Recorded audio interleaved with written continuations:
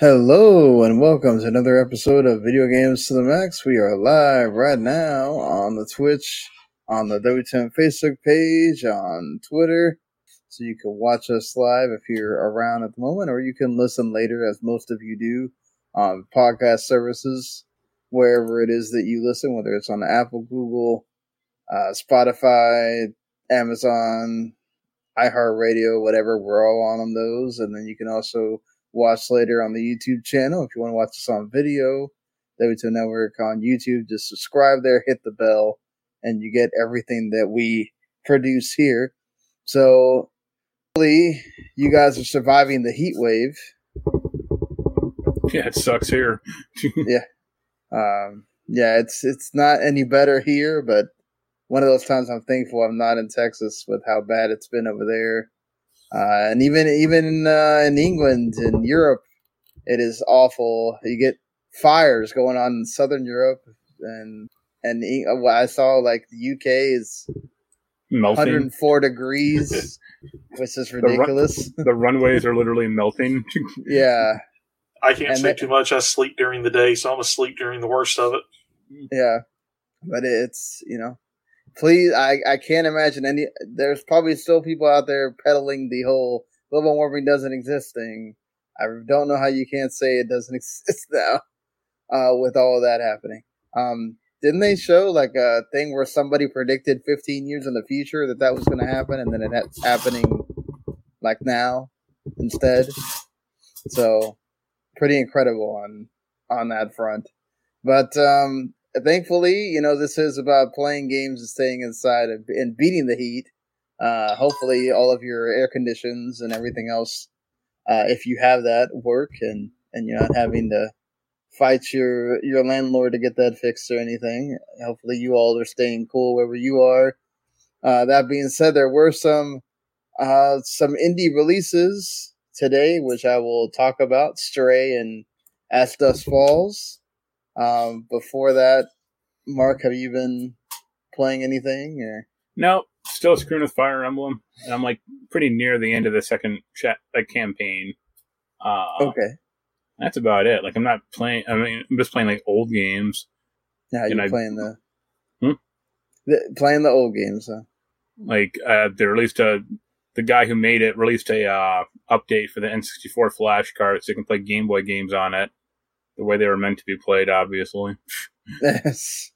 That's always best there. So, yeah, I played a little bit. I think I probably played a bit more of As Dusk Falls than I did Stray, but I've enjoyed both of them for different reasons. I mean, obviously, Stray is the big hit right now. It's a cat simulator in one way, and in another way, it is a puzzle platformer, more on the, I guess, platformer, but the jumping is done by just pressing X. So, in a way, it's actually, I know there's people that wish that there was actual platforming and not where it's just interactive and you press the button and there it goes.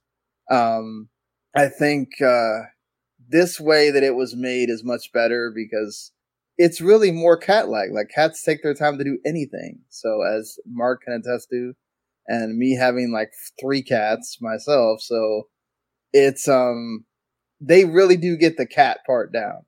Like, you can go and take cat naps, you can go and, there's other cats in the world there, and you can go and, like, cuddle up against them, you can knock stuff down, which is always a fun thing that cats love to do as well. You see anything on a table, they'll go knock it down. This is pretty much the usual there.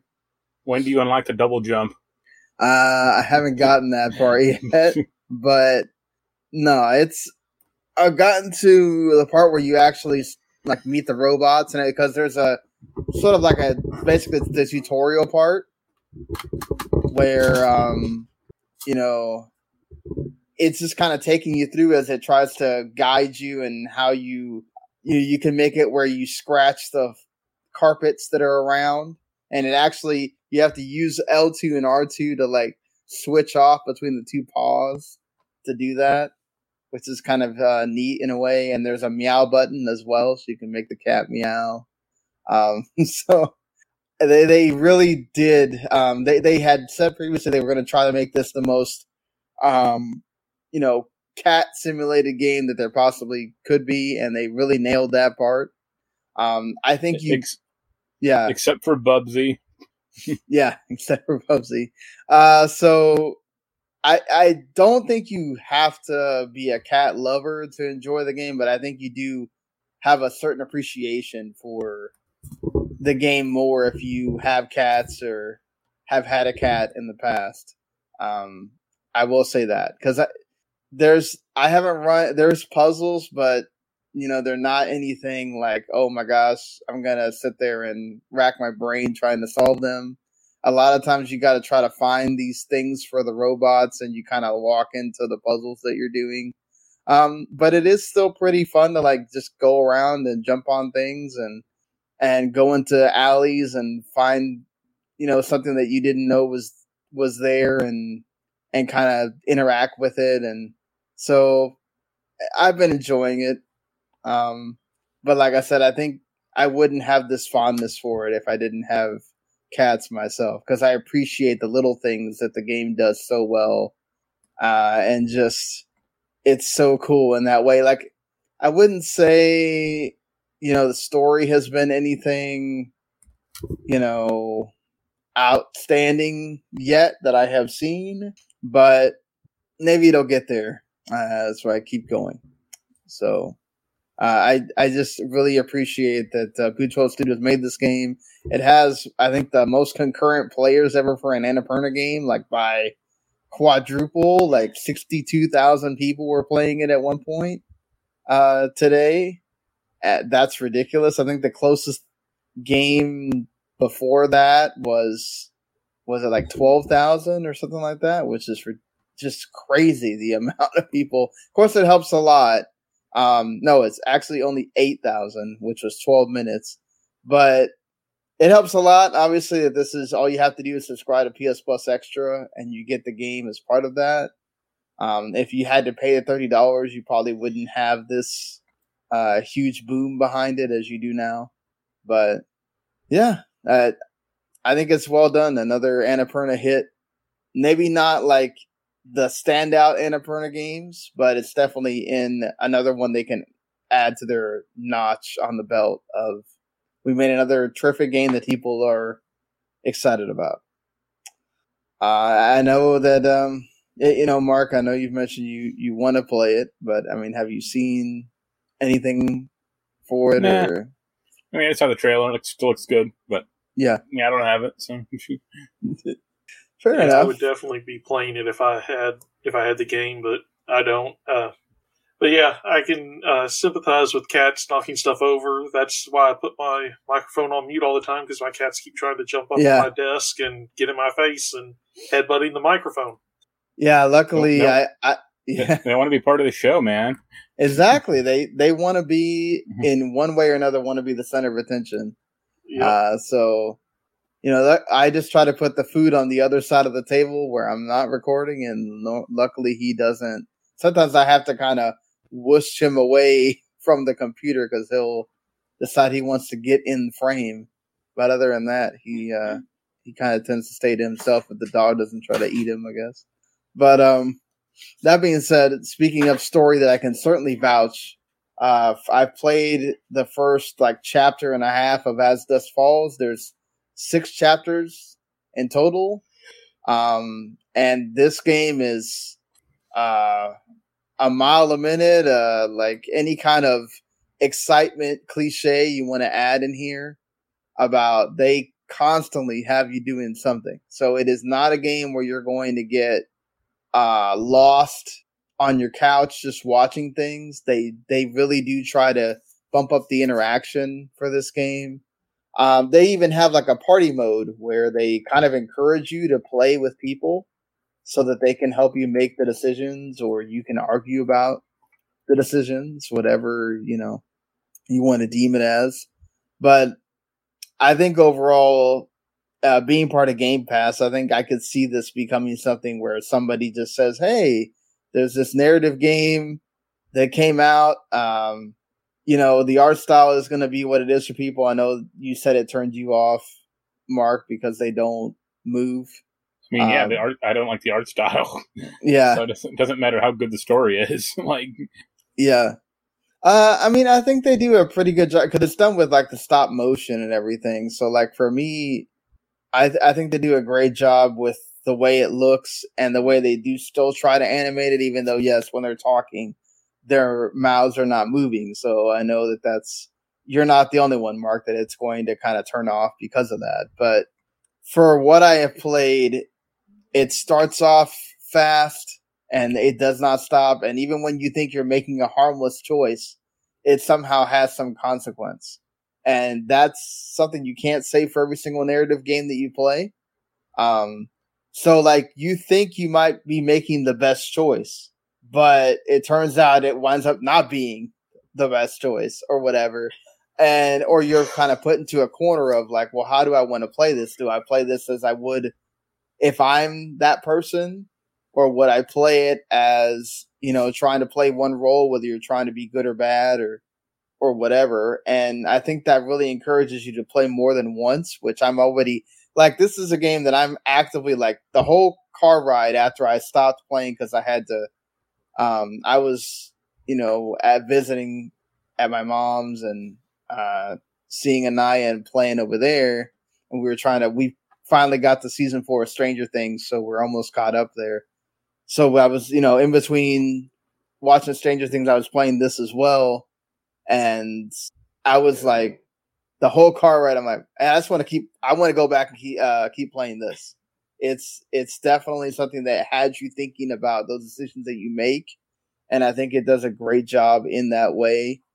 And yeah, I can definitely see this being a thing that people might throw on, especially if like you have a party with a bunch of other gamer friends and say, hey, let's play this and make some decisions and see, what you guys would decide. So I'm excited to keep playing for sure.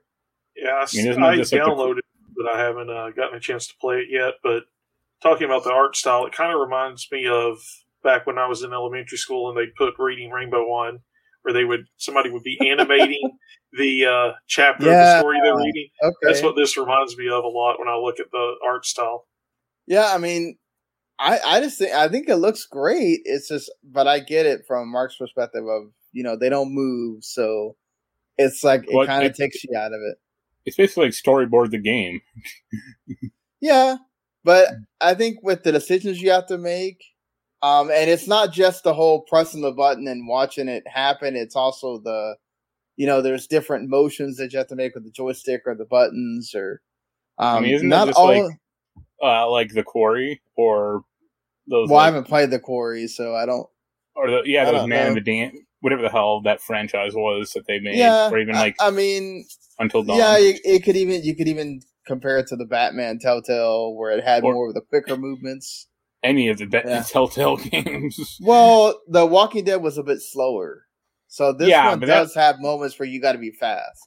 Yeah. So. Well, so did that, though. Like, you had to get the reticle in, like, the right spot quickly, or you'd be eaten by a zombie or something like that. But, yeah. Yeah, I do have a little bit of issues with when it tells you to just tap or mash the buttons. They kind of look similar. So it's hard for me to tell which one is which, but I haven't really missed on any, but I've gotten close if you don't mash it fast enough.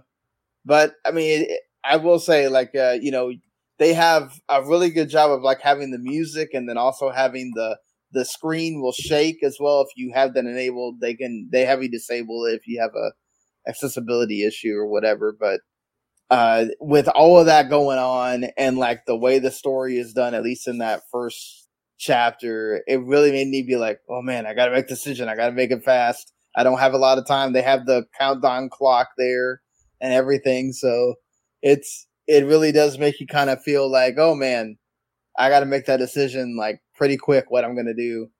And I caught myself a few times like, I swear I thought that was going to be the one where that would cause less damage, and it winds up causing just as much damage. So I feel like I don't know what I would have done at that point. but yeah, I think it's really good and great that it's on Game Pass for more people to be able to play. I think it's going to benefit a lot from that. I do know, like, I did see reviews kind of seem mixed. That, you know, some people don't like the mechanics. Some people are like Mark, don't like the art style. So it's going to be one that I think a lot of people will play, but then you'll have your thoughts on it for sure. And I think it's made by like former Quantic Dream devs, if I'm not mistaken. So you could definitely feel some of that in there too. Except for the whole production value aspect. Well, yeah, but I mean, you know, that was a studio that was like getting sometimes help, you know, from Sony, so they're not getting that. Just their like recent stuff. Yeah, no, true. But I'm just saying that's a big studio at that point. This is definitely an indie. So but I feel like they did what they could with it instead of trying to make it different. So right. Give them. They took a shortcoming into a selling point, kind of. Yeah, you could say that too. But all right, that's kind of it for me. I beat Bright Memory Infinite. It's a very short game. It's only like 4 hours. I purposely tried to not use the dodge strafe button because if you use the dodge strafe button, you're basically making it super easy for yourself. So I had to at the end with the last boss because it got where I had so many times where I had almost killed him and then he ends up killing me because I couldn't block fast enough or something. So I finally was just like, you know what? I need to get this over with. I need to make embargo, so I'm just going to use the strafe on the last one. But I think it's a fine game. For being short, I think it's well, you know, worth checking out or whatever if you get on a sale or something like that. If you like FPS games, it's not going to be in any you know, awards or anything like that. But I think it's a serviceable game, especially being made by like mostly by one person. So I will give it that a worthy sequel to a game that kind of looked grim at the beginning, and then this one they did it much better with it. And the shooting feels good. The sword stuff feels good. The powers feel great. Love using the EMP and all that stuff. They did well, and all of the gameplay aspects of it feel good. And alternating between the two styles, it's just the story feels very nonsensical, and you know everything else. So yeah. Aside from that, that's it for what I've been playing. So let's move on to things that are happening in the news. I guess first of all, I mean, I did wind up getting the extra package, so you can play. So I can play Stray, and you do get all these games that came with it. I don't know why they chose the middle of the month to have all these come on at once instead of doing it like either parsing it out like Game Pass or just doing it at the beginning of the month. Kind of a weird decision to just throw them all on there at once, but I guess that works. Aside from Stray, you get Marvel's Avengers again.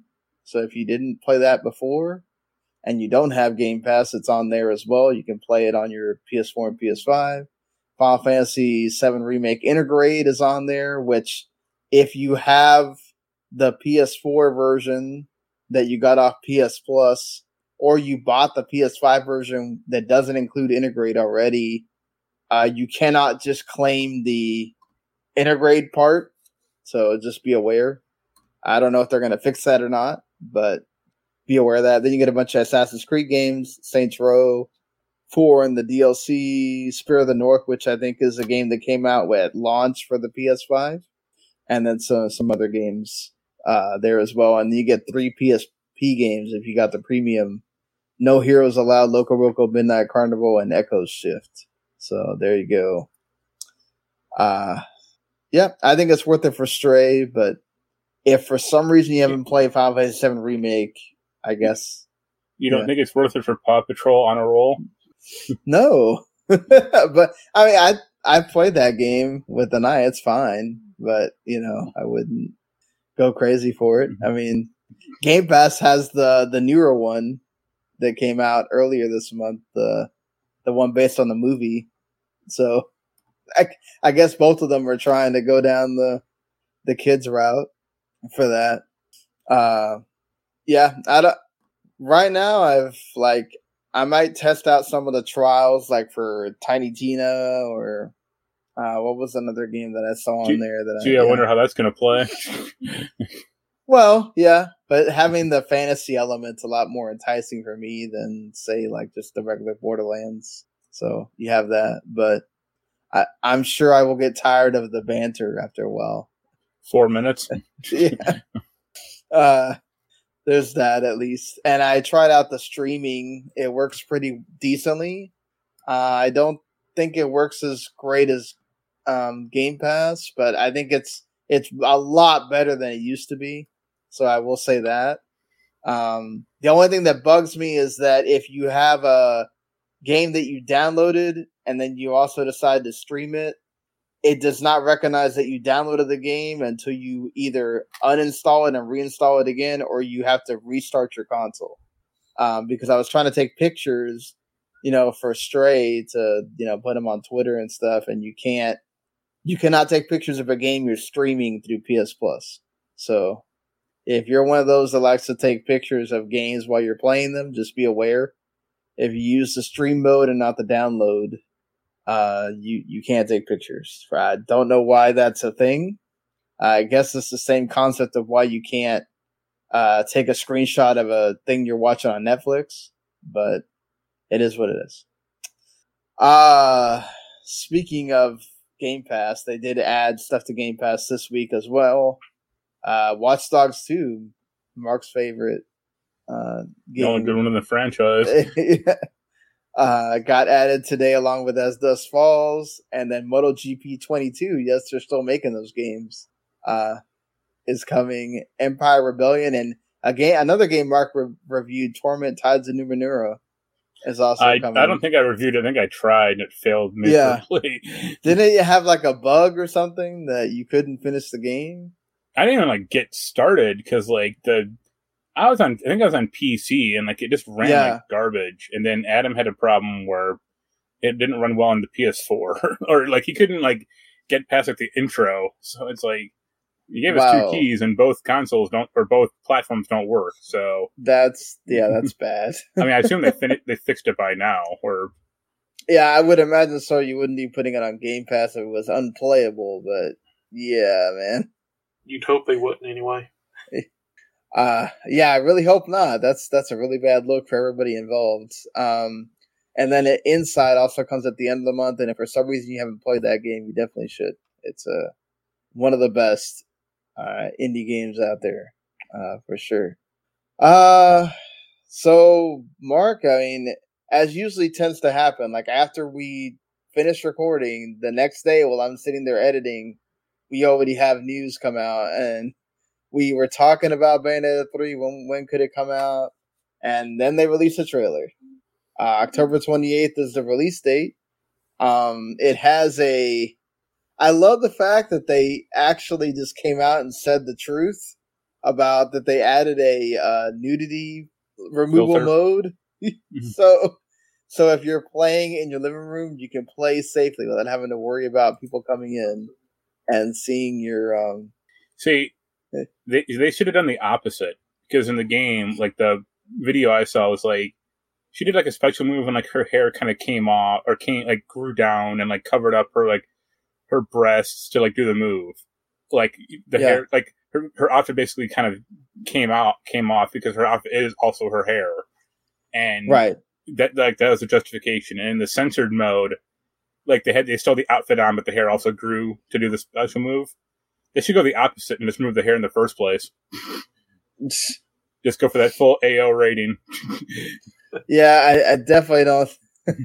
I don't think Nintendo's going to go for that, but sure. They got to be creative and dynamic somehow, and what better way?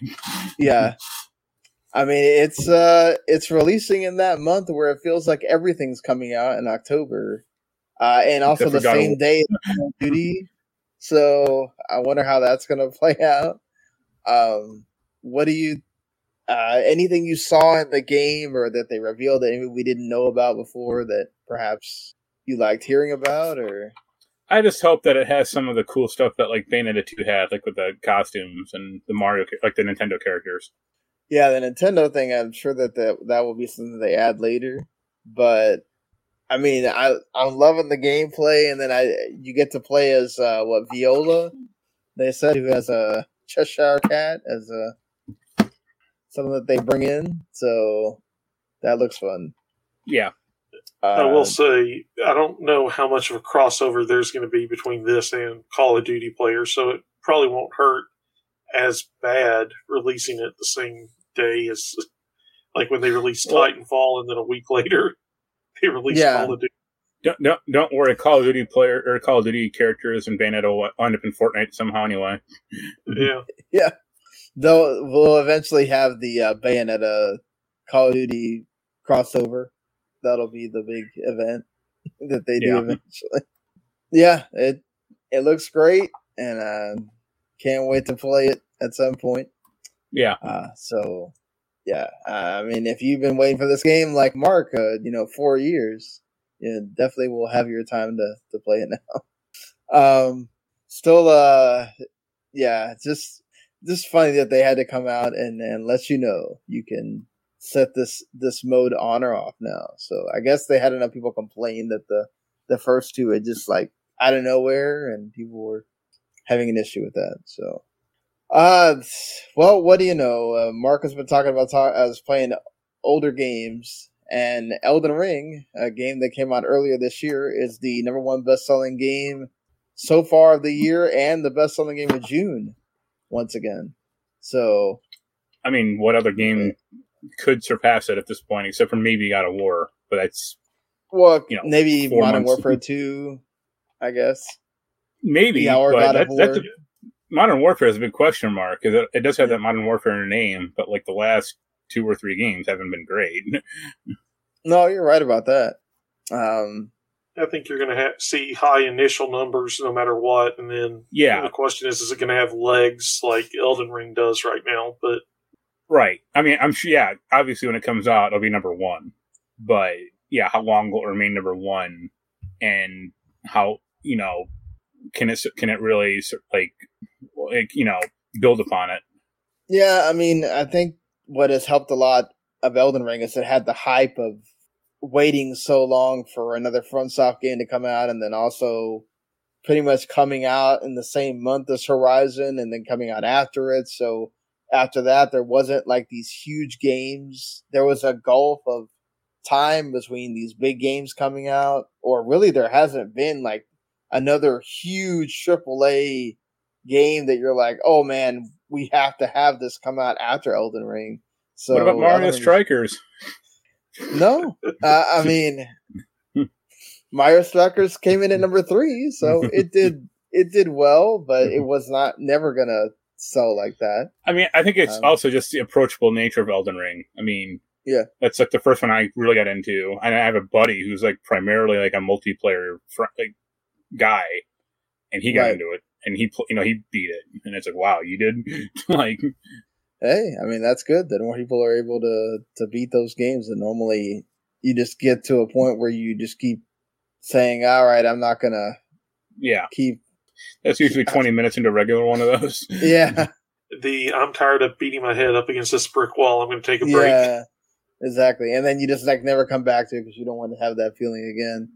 Well, and also those kind of games, if you let's say you take a break for like 3 or 4 days and don't play it, you're at a disadvantage trying to get back into it.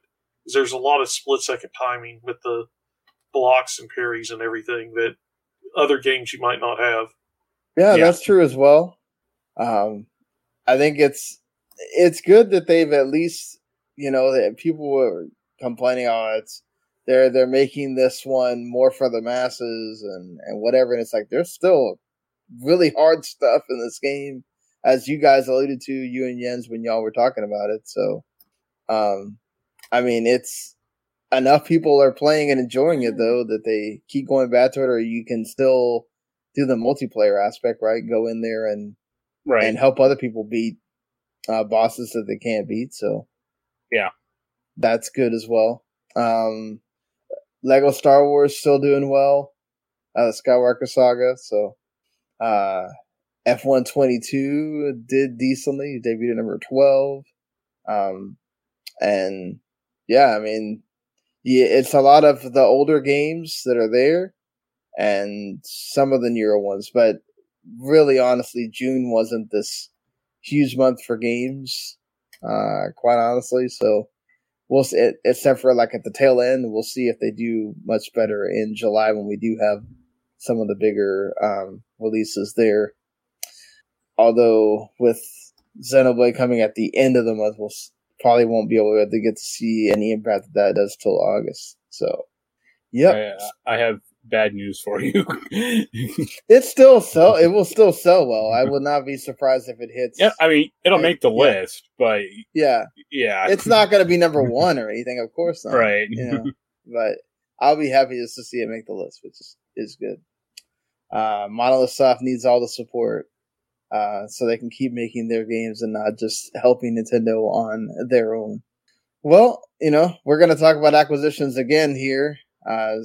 Some companies have done that. At Sony, man, I feel like Sony every week we're talking about them doing something here. They have finally fully acquired Bungie. Last week we talked about they'd fully acquired Haven. The same initiative with Haven is sort of the same initiative with Bungie about the whole thing we talked about last week about live service games and all of that. I don't know that we need to rehash that again. Is there anything about this that Daniel, you weren't on when we talked about it initially? Anything you wanted to talk about Sony acquiring Bungie? And I mean, it's good for Sony. It's going to get them a live service game. The thing that I'm kind of interested about is the Repeat.gg that host tournaments for games. I think this is kind of interesting to see Sony acquiring them because this could lead to a lot of PS Plus network, whatever we're going to call it, tournaments that you can have, just a lot of different stuff. This would be something different than what Microsoft can do. Yeah, I mean, and they already have Evo as well. Yeah, I was going to say, you'd like to think that, but they haven't really done shit with Evo yet, so. Well, it still gives them, you can gives see them doing chance it. to, yeah. Yeah. But. Yeah, I mean, I like you guys said, I think it was you, Mark, that Sony's acquisitions seem very just, they're trying to grab different markets, and definitely in we want to try to get. Well, they're trying to plug holes in their development, overall, right. suite. Like they don't have the Halo or Gears of War type of game, really. So yeah, they don't really have the big multiplayer experience, and they're trying to fill that in many different ways. And so that's why, Sony. I mean, this is a year too late, but Sony is the one who should have bought Codemasters. Yeah, but I think they're good with just Gran Turismo, though. Yeah, but that's bad. And having releasing one racing game per generation isn't exactly great. As when Xbox pumps out 4 or 5, they do it yearly. So yeah, I mean they had the ability to switch off between the two franchises of Forza that they have, and even if they didn't, just releasing a motorsport every 2 years as opposed to a Gran Turismo every 7, it's like, huh? Yeah, I get what you're saying there. I mean, Mario Kart would like to have a word with you about the whole releasing something every generation or every 2 generations, and it's still doing bonkers. So if you make a great game, people will still buy it. I don't think that that's the issue at all. It's more of, I get it. Like what you're saying is it could have filled out their portfolio a little bit more with the racing. And you could get more people playing that and having those games last longer, I guess, as well. Like they're trying to do with Gran Turismo, but who knows with that? Because I feel like every time I hear something about Gran Turismo, it's them trying to lower the price on the cars or something with the microtransactions, not about the game. Yeah, which is what they're focused on, as opposed to this making a good racing game. Which sad. I mean, Forza has that too, but they delay it by like several months before after the game comes out at least. Yeah, but you don't yeah, agreed, right? You hear more about how great the game is, not, oh man, the microtransactions or buying the car or, all that. Plus now look at that, people talking about the Hot Wheels DLC that came out as well. So, well, you feel like Gran Turismo, not a lot of people are talking about that at all. So, right. Yeah, I mean, the Bungie thing's yet to be seen. They're also working on that mobile game with NetEase. So that's kind of taking their time right now, along with doing things for Destiny. They're supposed to be working on another live service game for Sony. We'll see how that goes. But they did say that they are not, they want to remain multi-platform. And Sony's supposedly going to allow that. So we'll see how far that goes. Yeah, you know who else said that they were going to remain multi-platform when they were acquired and that they were going to support it? Bethesda. Yeah. I think Bethesda's different, though. Like, they're not saying they're taking off games that are already established or multiplayer games. They're just these most single-player experiences are staying with, I guess Redfall will be the first one that's, like, trying to be multiplayer and be exclusive, We'll see, but I get what you're saying, Daniel. Like they said that, everybody that gets bought by Epic says that, and then look what Epic does. They take it off the Steam store. So I have to frantically buy it before they do. Yeah, exactly. Which it really shouldn't be that way, but I get it. I guess Epic owns it, so go to their store to buy it if you have to play it on PC. The repeat.gg thing is obviously still to be seen what they're going to do with that, but they've been trying to do things in the competitive gaming space. I think you don't buy Evo if you don't have intentions with that. Didn't they also partner with the Capcom Pro Tour with Evo as well? So they're trying to grow that. It's just a slow build because, COVID's not helping at this point either with the cases going back up and everything else. People are wondering about what to do with Gamescom and now San Diego Comic-Con, so the conventions are starting to come into be threatened again. So having these tournaments live and in person isn't necessarily always helpful at the moment either. But yeah, this will help Sony be able to grow in that space, and that's good. It's crazy to see that Microsoft is the one that has more the multiplayer games, but yet they don't kind of get involved in any of this stuff really. They have some for Halo, I guess, but you don't really see Microsoft and Xbox get involved with this that much. Yeah, I just think that could be appealing to certain people. People that have the competitive personalities put up a leader tree for certain games and watch people keep trying to plug away at it, or with whatever game you're talking about. And I would think that they could do it somewhat easily, incorporating it into like the PlayStation Network, PlayStation Plus, with their acquisitions. But we'll just have to see. Yeah, how long will it take for them to do that? But I agree with you. The more you can make it visible, the more chance you have people seeing it and actually using it. Nintendo is also acquiring companies, which we don't hear Nintendo do that too often.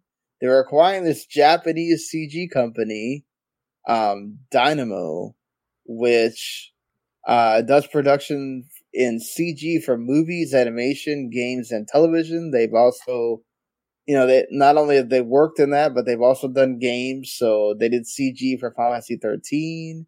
They did motion capture for Death Stranding and Near Replicant, Monster Hunter World, and Persona 5. So, they already have a Nintendo Nintendo Studios for the movies. Could you see Nintendo doing like series, or would this be to like improve some of their games where maybe we're not really known for Nintendo doing, CG work that much? This is how we finally get a version of LA Noire with Mario in it. LA Noire with Mario in it. Mushroom Kingdom Noir. Yeah. Yeah. I I could see Nintendo wanting to get into some entertainment, probably through animated CGI features. This could give them an avenue for it. I mean, it makes sense that they should. I mean, you would think they would have already, with everybody else announcing Fallout.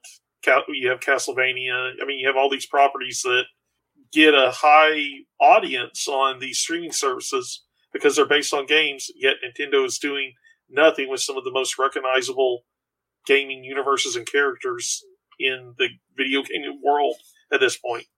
Yeah, I mean, it still baffles me that they canceled the Pokemon Pikachu Detective 2 the second one, movie. Yeah. Well, they claimed like the second one, like that movie wasn't like a good success, and it's like, Are you kidding? Like, it's like the number 3 video game movie, or like number 4. Like, yeah, you can't tell me that didn't do well. Something must have happened internally with that. Like, I don't know, maybe you have some kind of issue between like Pokemon Company, Nintendo, and whatever. It made $400 million. It wasn't a slouch. Yeah, like, but I just can't. Something must have happened to cause that to get shut down. Like, I just can't fathom why you would not continue that series. When you know it would have just kept making you money. So, but yeah, I mean, they still do well with, when they release the Pokemon movies, the animated ones, and things like that. They did like Pikmin shorts in the past as well. So, I mean, the ability is there for Nintendo. I think a problem with like a lot of Nintendo franchises though is they're all pretty simple as far as like plot, or or they just start to like inventing shit like they did with Mario back in the day. Right? Yeah. I mean, yeah, Mario. Legend of Zelda, Metroid. Sadly, I don't think you can bring Captain Lou back to voice Mario. Yeah.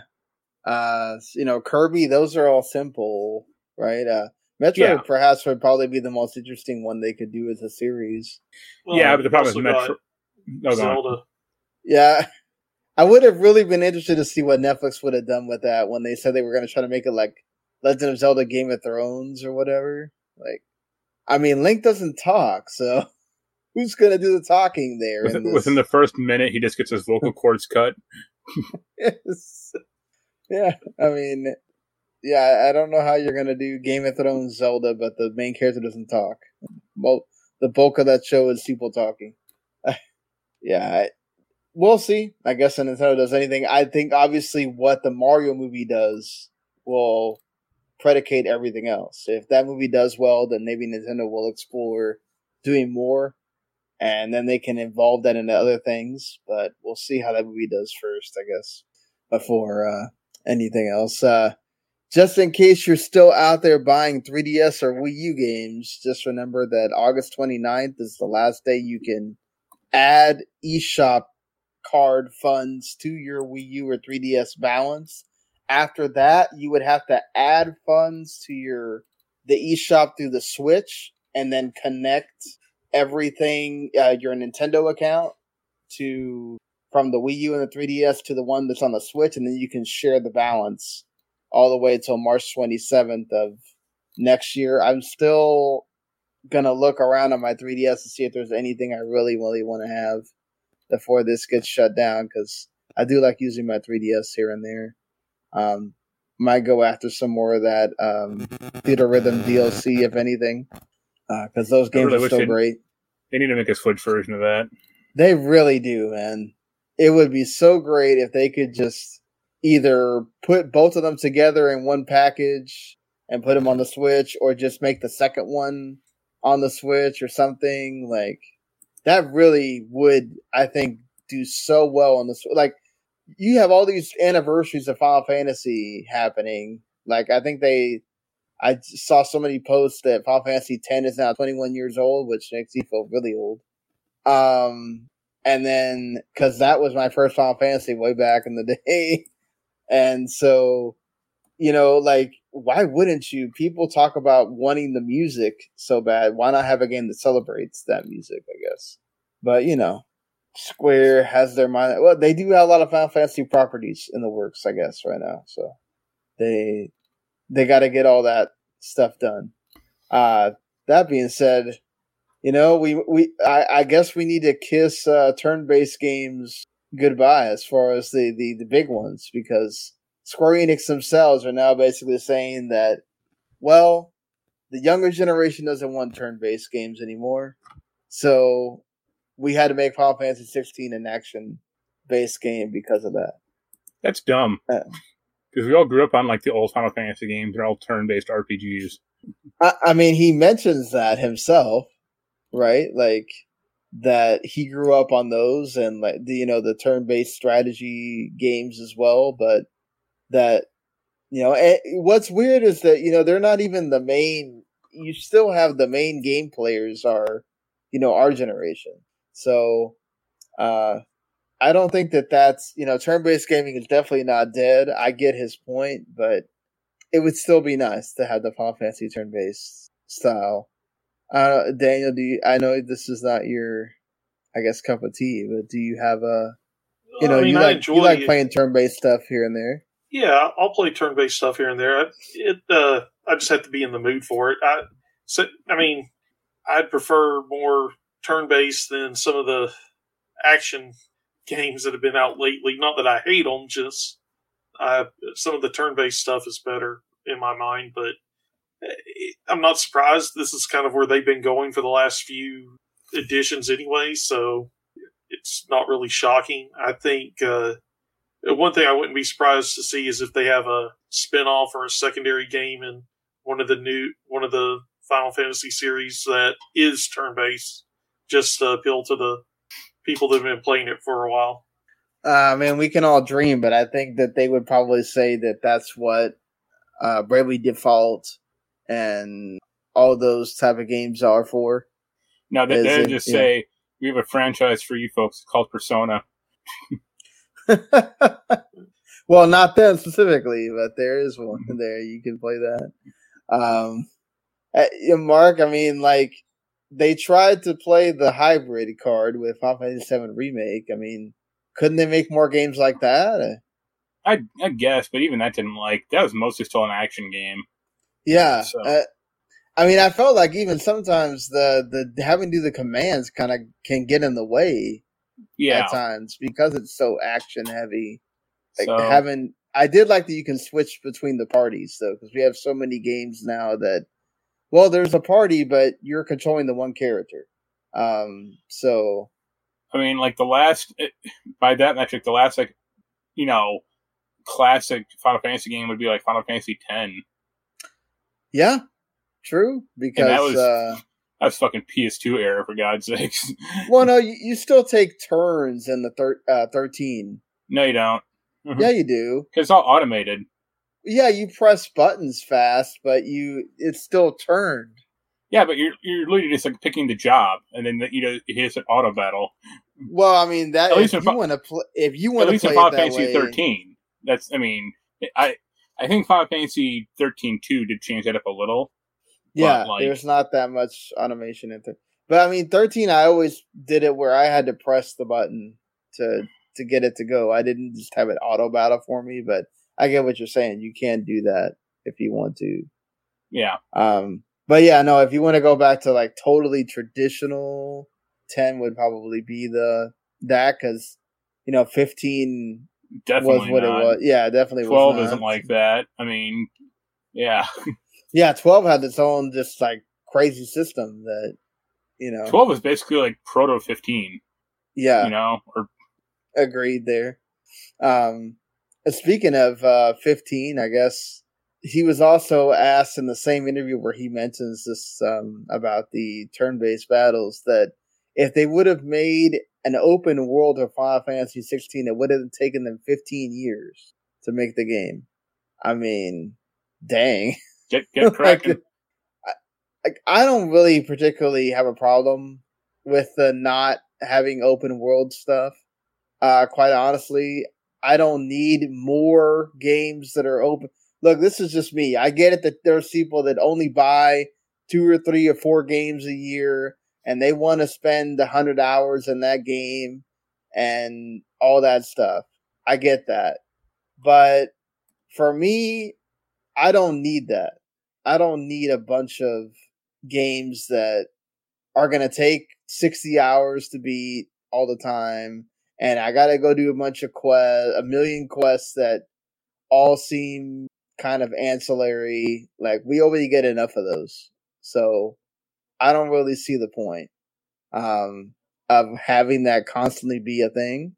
But I don't know. How do you guys feel about that? Like, it seems like so many games go open world and they don't really need to. For me, it mostly just depends on the story. If you got a good story, I'm fine with it not being open world, or give me like some choices here or there where I could go to A or B, even though I still have to eventually go to both of them. I don't have to have something like Skyrim every time I want to play an RPG. That just giving people the choice, I think, is a bigger thing than just having it open world. And I mean, a lot of the open world games that I've played seem more like, oh, I'm going to give you this quest and I'm going to make you travel here or here or here. And I'm going to make it really far away so you have to explore as you're going there. I mean, just give me a good story where I'm not spending most of my time with nothing really happening and I'm happy. Not that I don't like exploring in Skyrim or anything, but sometimes I don't want to take 5-10 minutes to travel across the map to get to somewhere instead of to unlock the fast travel to where I have to go. I mean, I like open world games, but there has to be like a good reason or a good hook.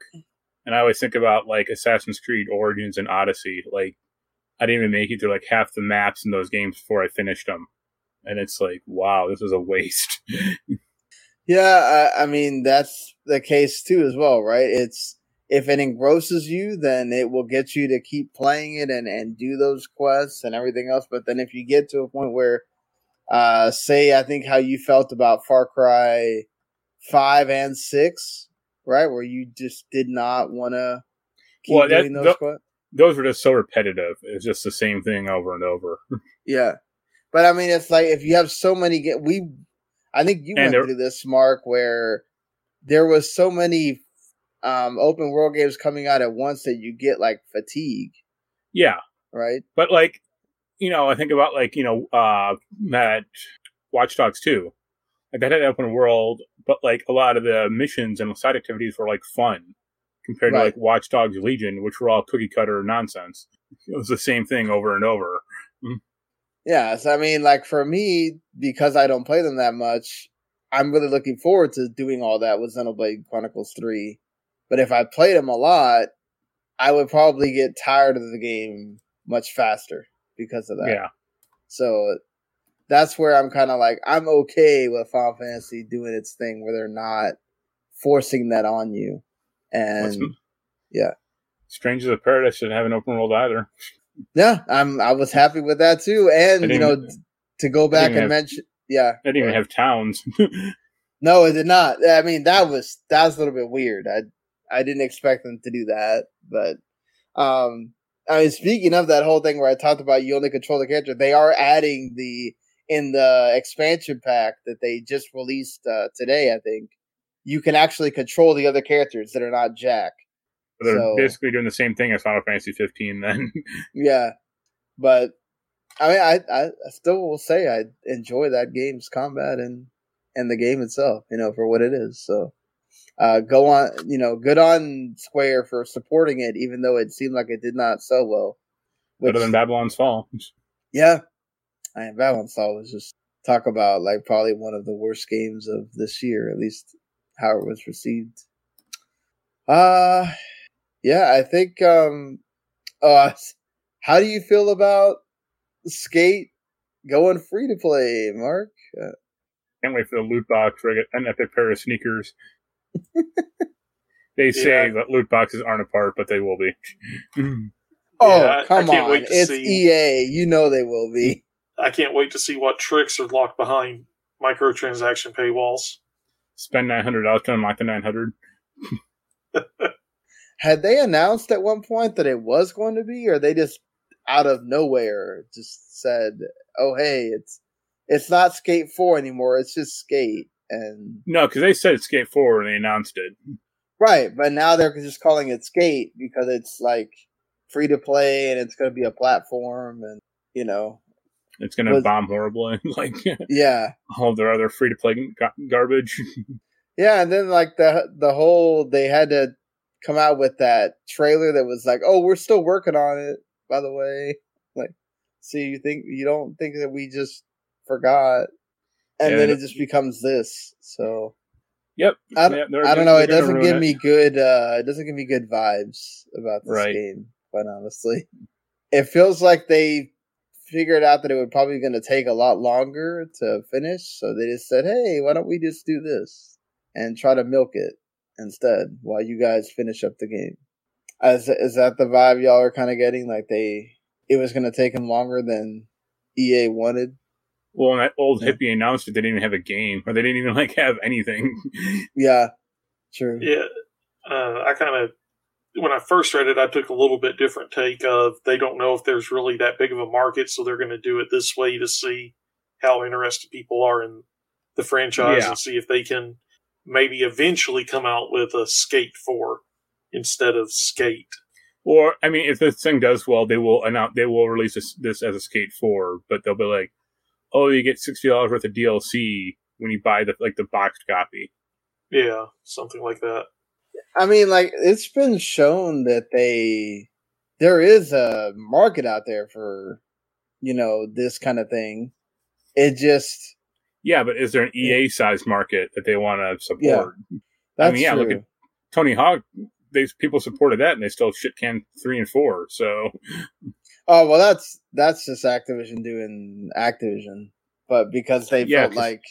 We all know EA is such a lovable company that they're going to support everything. Oh, no, I'm not... I'm not saying EA is going to do that much better, but I'm saying that Tony Hawk has proven that there is a market for that. The latest one did really well, the indie games. So I think there is that market out there. It's just, you don't want to just throw out any game and then you ruin the franchise that people have waited so long to come out.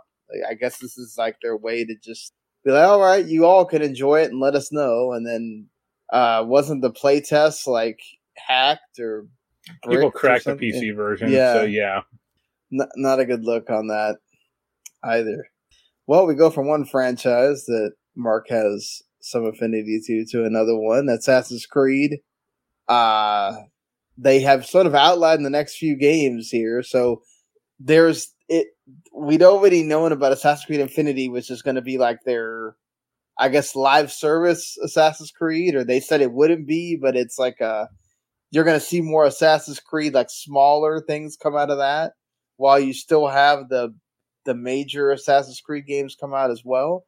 The next one is going to be called Assassin's Creed Rift, apparently, and it's set in Baghdad. How do you feel about this, Mark? I feel nothing. Nothing, okay. Because I think, like, there needs to be some historical interest or a historical time period for people to latch onto these things. And I don't think... I mean, they didn't even say, like, what century or, anything about this. Well, they did say this was going to be another expansion for Valhalla, and then they did so much with it that they turned the character Basim into his own title. Right. So, I don't know. I mean, they're kind of increasingly showing that they have nothing, they don't know what to do with that franchise anymore. And they need to stop with this infinite shit. Because they've tried bolting that onto 3 different games and they've all failed, or they will fail. I think so. Okay. Well, look at Marvel vs. Capcom Infinite. Yeah. And they're like, oh, it's going to be a decade, or we'll support it for a decade, 15 years. And I was like, yeah, okay. Halo Infinite, which does well, kind of, but not as well as it should have. Yeah. And then this thing. And we're just now getting the co-op, which... Did you see that asshat on Twitter bitching about Halo Infinite's co-op? Let's not really give him the time of day, but yeah, quite honestly, if you are complaining about the fact that, and you're here making YouTube videos, if this was some person that never gets on Twitter, doesn't know what's going on, doesn't really do much with Game Pass, and then notices that there's no co-op in the game, I'm kind of with that person. but somebody that's making YouTube videos knows good and well that they told you there was going to be no co-op. Nobody forced you to play this game at launch, and you paid $1 and you're complaining. Get out of here, dude. Get out of here. Yeah. With that. Some people just want to complain. That's exactly. It's he wanted to get views complaining about something that he knows is going to draw the ire of the console warriors. You know, so whatever.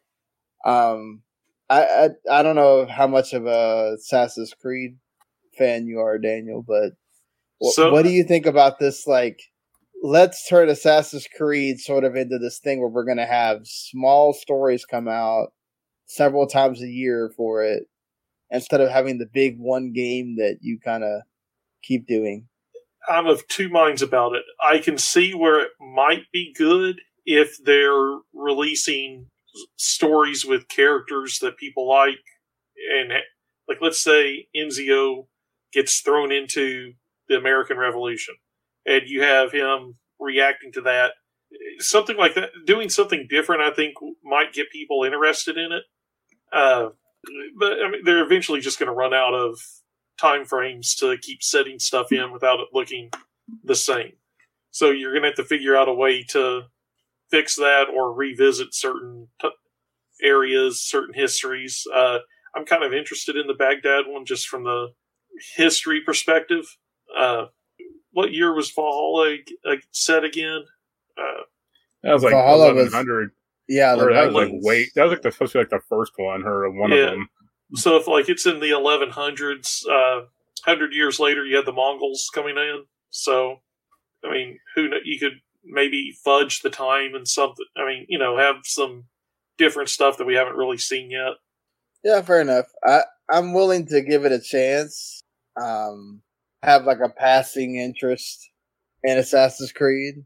So I'm willing to give it a chance, but I'm like Mark. I just don't have this big faith in. I mean, I think the problem though is, another problem is, let's say they do have like 3 or 4 of these things coming out a year. Like, how much innovation can they do?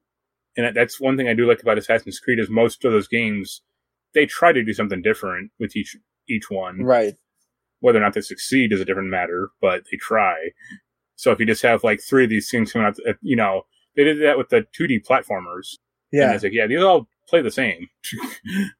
Yeah, it's true. Oh no, the platformers were just it felt like a total just waste of time because it didn't feel like they were special at all. And yeah, it was like Russia, China, and I think India or some other country. Yeah, I played one and I was like, what's even the point of this? All right. Yeah.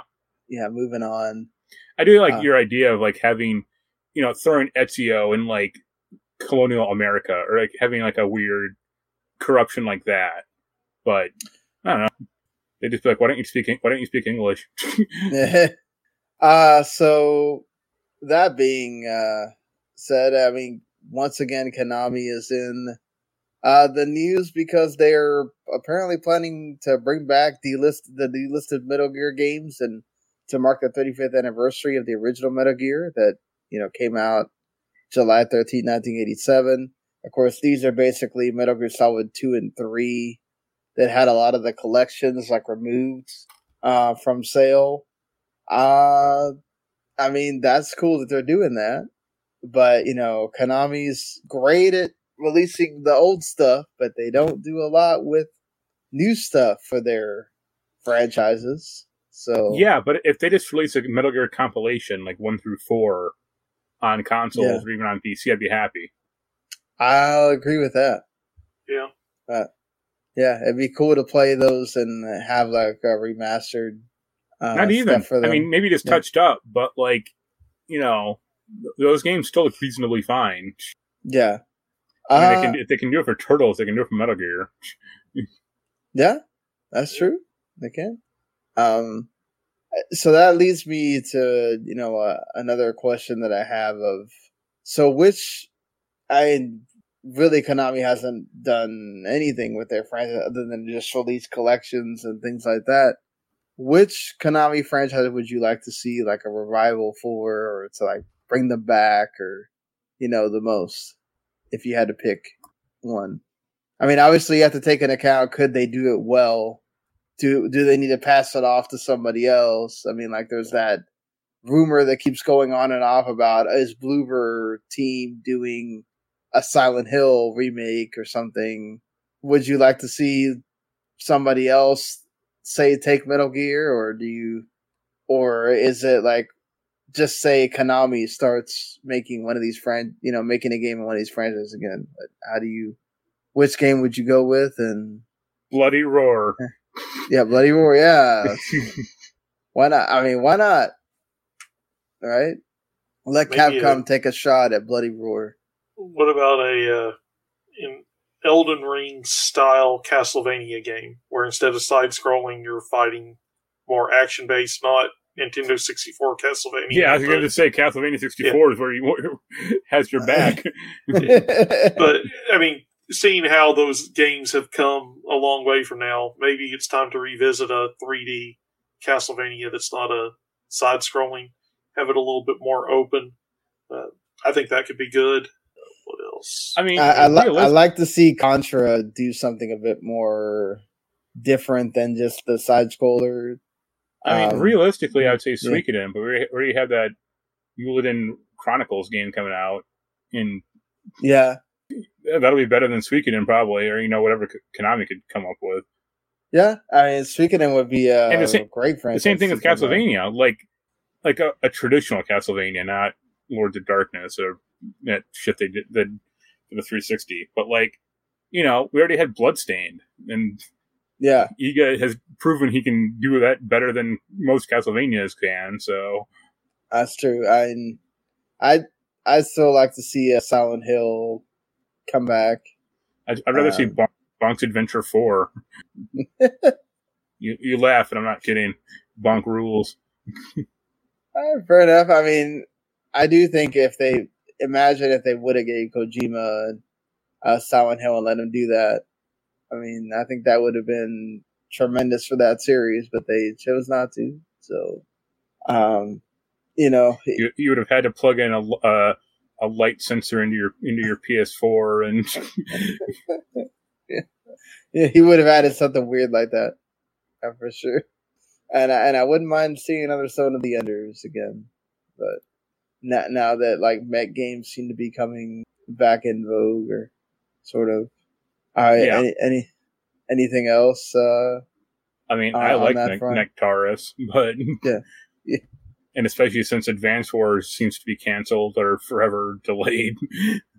Yeah, and now the rumor is probably 2023, because I guess Nintendo's hoping that the war will be done by then. I totally get Nintendo not wanting to release it, right? I think it's different. Fire Emblem is medieval warfare. It's not the same. When you're literally taking armies of tanks and all that other stuff. Yeah. But they're red and blue dudes. They're not this is the Russian Empire, or Russian country. They should just release it and say it's a training game. I mean, I get delaying it, but at this point, you've got to put it out. And I think at this point, people are well versed enough to understand the difference between a group on the game whose tanks are painted.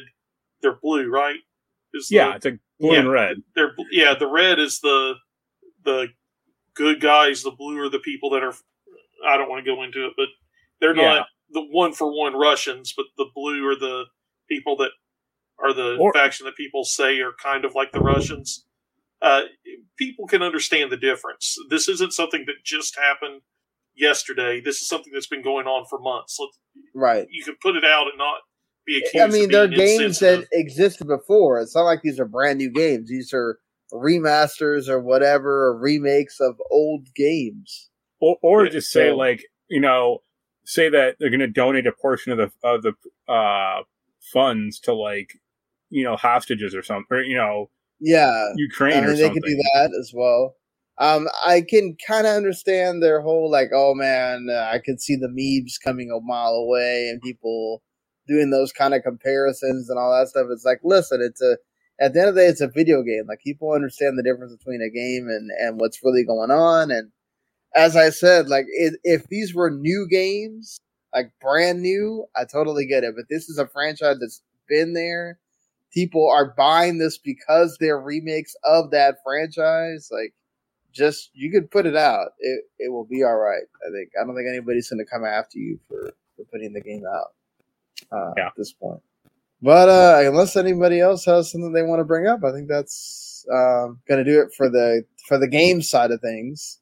Did you see that John Romero is making a new game? Oh yeah, he is. That's right. Unreal Engine 5 first-person shooter. Hey, please go away. Please. Why do you want him to? Because he frequently pops up saying he's making a game and nothing actually happens, or it's like garbage. Like, he hasn't been relevant since like 1996. Damn. And also you are right though. Yeah.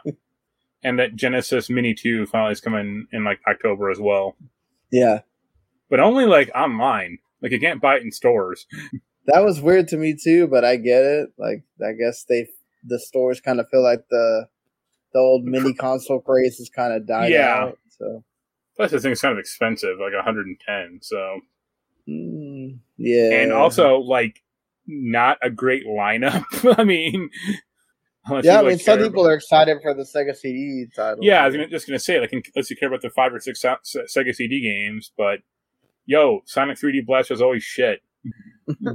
Yeah, there's that. All right. So that's going to do it for talking about the game stuff. Just to go over this really quick for the games coming out. Like I said, I should have a Bright Memory Infinite review out by embargo, which is the 21st. That is coming out for all three of the systems there: Switch, PS5, Series X and S. You have Moss Book 2 coming out, which I love the first Moss. So if you still have that PSVR, go for it. I really hope that this is equally as good. For that series anyway. The River City Saga 3 Kingdoms, the next in the River City beat 'em up games. That Capcom Arcade Stadium 2 is coming out as well, the 22nd. Live Alive, which I'm very, very much excited for. I will definitely have thoughts on the next show about actually playing the full game, not just the demo. And yeah, I mean, and there's this action roguelike game that I keep getting emails for, Neon Blight, that comes out for PC as well. So I figured I'd give it a shout out there. That being said, just another couple weeks away, a week away from Xenoblade for me. So yes, 10 days I think is the exact time. So man, it feels like that's coming even faster. I can't wait.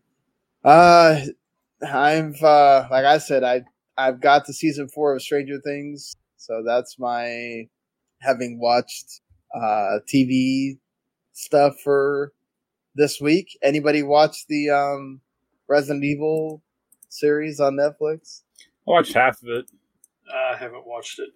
How is it? Is it as bad as the user scores would have you believe? I mean, yes and no. Certain characters are truly awful. Like, the main girl is like insufferable, and I think it's kind of funny, and I like Lance Reddick a lot. Yeah.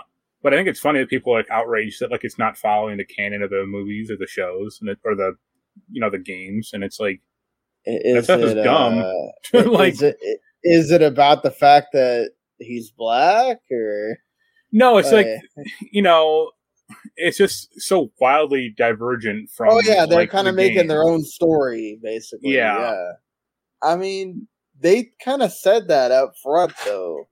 Like, there's, to be fair, nothing except for that last movie that came out where they actually kind of tried to be.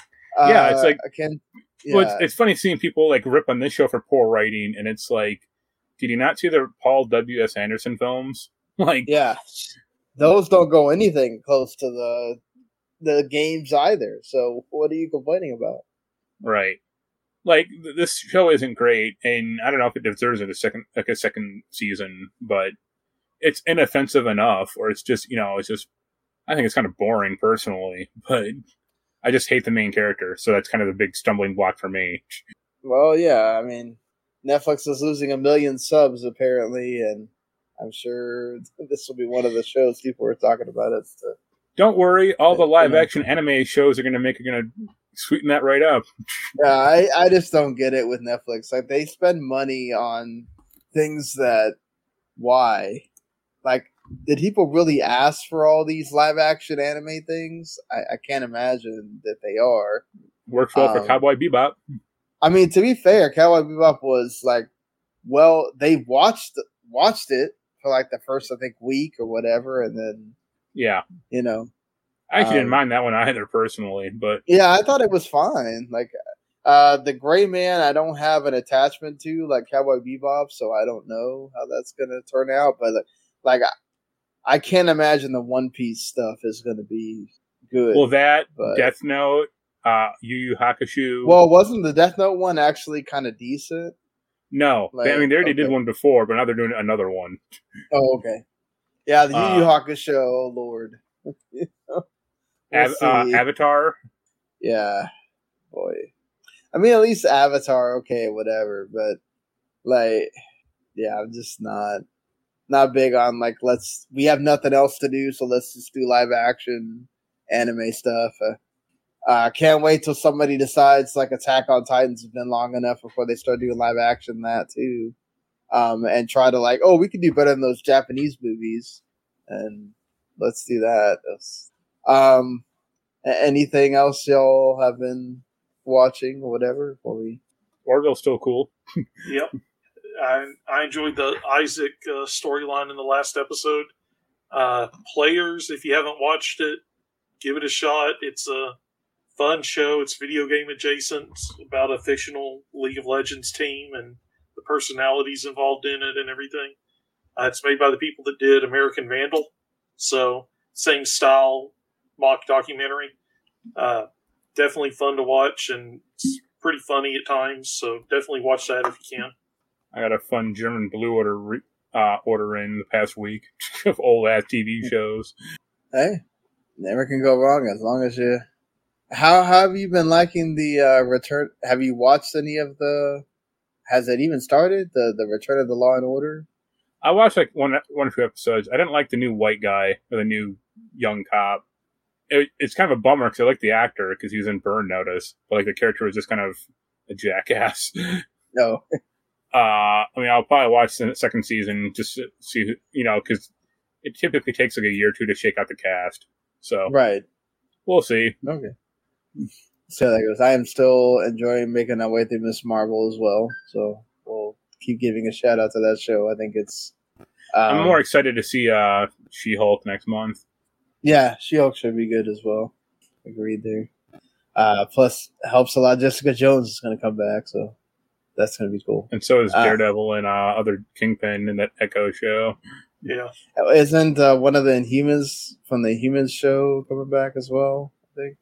It came back in the movie. I don't know about... Yeah. Well, they announced somebody else besides Kristen Ritter as well that was coming. Okay. One of the shows. So. All right. Well, if that is it, then hopefully everybody enjoyed what you watched or heard this week. Of course, we'll be back next week. It'll once again be a Tuesday night recording, up Wednesday, at least on video, and then audio.